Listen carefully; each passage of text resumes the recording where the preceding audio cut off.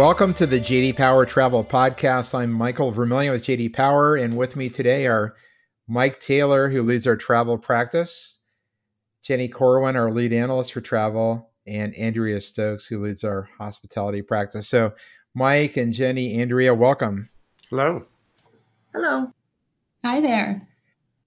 So Mike, why don't we start with airlines today? And the story here is around middle seats. So we see American and United perhaps heading in a different direction from the rest of the industry in terms of filling those middle seats now rather than waiting until the fall. So what's driving that, and what's the likely impact on traveler satisfaction? Yeah, really, it's a question of cash flow. American and especially United have been trying to conserve as much cash as they possibly can. And the way they're doing that is by scheduling the aircraft and then matching it with ticket demand. And they are putting somewhat of an artificial limit on how many seats they can sell on an aircraft. And they're also giving the people the option. They're giving them an advance warning that you're going to be flying on a relatively full aircraft. Would you like to switch at no cost? So whereas some of the other airlines are taking a little bit different tack, they're trying to keep that middle seat free. But in reality, you are not going to be able to maintain 6 feet of social distance from strangers on aircrafts, period. So there was always going to be this transition period from where the demand is ramping up and people's fears of catching COVID while traveling we're going to intersect and have a little bit of friction. I believe that's the time frame in which we're in. And as I've said previously on this podcast, eventually there's going to come a time when people are going to learn that they're not going to catch COVID by traveling. Now, they're not convinced yet, the vast majority of the population, that they won't catch COVID during travel. So this little frictional period, hopefully it's just going to be a blip. But the bigger airlines with the cash flow problems and the leverage problems and debt problems, are kind of in a bind. They can either lose an awful lot of money or they can take a risk by annoying the passengers. And of course, in any time period, it's a much more enjoyable flight when you're not sitting anywhere near anybody else. That you have a lot of free real estate that you didn't pay for to lounge about in the aircraft, and that time is passing. With this COVID crisis, as they're trying to fill the aircraft a little bit more and make a little bit more revenue per flight. Okay, thanks, Mike. Next topic is a bill that's in Congress right now being considered called the American Tax Rebate and Incentive Program Act, or the American TRIP Act. And essentially, it's a tax credit that would help jumpstart the travel industry, which has taken a huge hit from COVID this year on the order of hundreds of billions of dollars. But also, it's about jobs. So the travel industry in the U.S. supports something like 16 million jobs, which is roughly 1 in every 10 Americans. And so the tax credit would be pretty substantial. I think they're proposing something like $4,000 a person or $8,000 for joint filers per year for the next 3 years. So it's a lot of money. So Andrea and Jenny, what are your thoughts on this? Is this does this make sense for the industry and for travelers? And what's the likelihood it's actually going to work? Well, this is Andrea. I think, obviously it's definitely good for the industry. I do question whether it will actually pass. While it does, focus on industry jobs and tries to boost consumer spending on travel.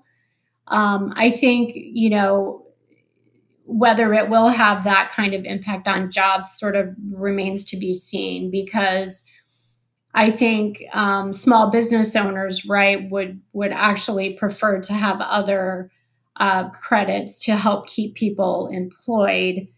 And so there's the question of, where should this tax credit go? Should it go to consumers to spend or to small businesses, right, to help keep people who work in the travel industry employed? But it's definitely, I think, an interesting idea. I'm going to pass it to Jenny to hear her opinion. Thanks, Andrea. Yeah, I think it's I think I have the same reservations as you around whether or not it'll actually pass. I also am concerned about potentially backfiring if a lot of Americans really do go out and take this opportunity to travel, and the industry really isn't prepared to handle this, an influx of travelers. Then we really could see a case of people catching COVID while traveling, and that would set us back, right? We want to make sure that when we do get back to normal, we don't have to go backwards ever. So there is that minor concern as well, and I still think with the level of unemployment, even a tax credit would be difficult to incentivize some people to take a leisure trip at this point, with the economy in the state. Now, that's not to say that it wouldn't incentivize some people, right? I would love to have this tax credit if I took a family trip to Disney World, right? But I think it's interesting to see if it'll pass, and then if it does, to see the actual impact and the outcomes. We'll just have to wait and see. Okay, thanks, Andrea and Jenny. Next topic is the updated forecast and outlook for the hotel industry. So, Smith Travel Research and Tourism Economics published, I believe, last week their latest outlook, and it's looking like their model is something like a 4-stage recovery model that looks to extend really about 2 years out in terms of getting back to full recovery for the U.S. hotel industry. So, Andrea, what are our thoughts in terms of the recovery for the hospitality industry, and maybe even comment on some of the latest developments around this potential shutdown in states that are seeing a surge in cases, so states like Florida and Texas and Arizona? Sure. Yes. So I think the latest forecast from STR is important because it does now kind of give that time horizon for not only economic recovery, but then the related recovery in the hospitality industry. It does forecast unemployment out quite far, even into 2022, and this forecast is looking like the low unemployment rates that we've seen, or we saw up until earlier this year. We won't get back to that for several years, right? So it kind of puts a stake in the ground. Obviously these forecasts get, updated, but it really is putting a stake in the ground, I think, for the hospitality industry to, okay, here's what we're measuring against going forward. The good news is the latest weekly report from Smith shows occupancy is now something like 43%. Just for perspective, in early April, way at the beginning of April, occupancy was 21%. So we've doubled since then. So it's very good news.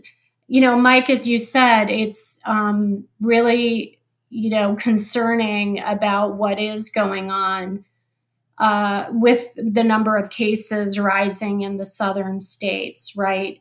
Those states reopened, hotels have reopened there, more so than perhaps in the Northeast and maybe other parts of the country. But I think if, things pull back, obviously it could severely affect hotels in those states. They're talking about pulling back on restaurants being open, bars.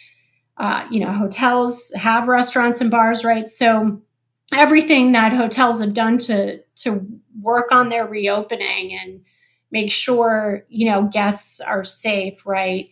They may just have to, pull back on some of what they've done. So it's concerning. I think in our next podcast next month, we'll have a better idea about where we are with regard to the coronavirus. Thanks, Andrea. Jenny, what are your thoughts on the recovery in the hospitality industry? Yeah, I think everything Andrea said is spot on, right? I do think the forecasts are using the best data that they have available right now, but this is such a volatile situation. They are likely to change. I think we're focusing a lot on leisure travel to really drive the recovery, because that's probably going to be what comes back first. A lot of people are still in a work at home environment right now, and we're kind of changing the way we do business. I did see a report recently that said we'd expect business travel to get back to about 70% of what it was pre-COVID around this time next year. But since business travel is such a large proportion of occupancy and revenue, particularly around meetings and events, 70%, really probably isn't enough. So, there's that hope that we do see things start to pick up, and there is that silver lining. We're starting to see occupancy go up, but then there's that cautionary piece where we see those states closing. So the situation is just pretty volatile at this point, but there are some highlights. So hopefully we continue on the right path. Okay, thanks, Jenny. So, team, last topic for this podcast is the fact that the Unclaimed Baggage store in Alabama now has an online store, so you can, from the convenience of your couch, shop the treasures of the Unclaimed Baggage store. So Jenny, you've had a chance to dig into this. What are your thoughts? I just found it really interesting. I mean, if you are a flea market enthusiast or someone who really likes to find some unique treasures, I feel like the Unclaimed Baggage store is a place to go. And it's just kind of funny, when you've got some free time to marvel at the things that people lost in their baggage and never came back for, right? So, there's some interesting finds out there, and hopefully they keep their inventory up, but no one loses their luggage in the future. So, okay, thanks, Jenny. So, Mike and Jenny, Andrea, thanks so much for joining us today. You're welcome. Thank you. Thanks for having us.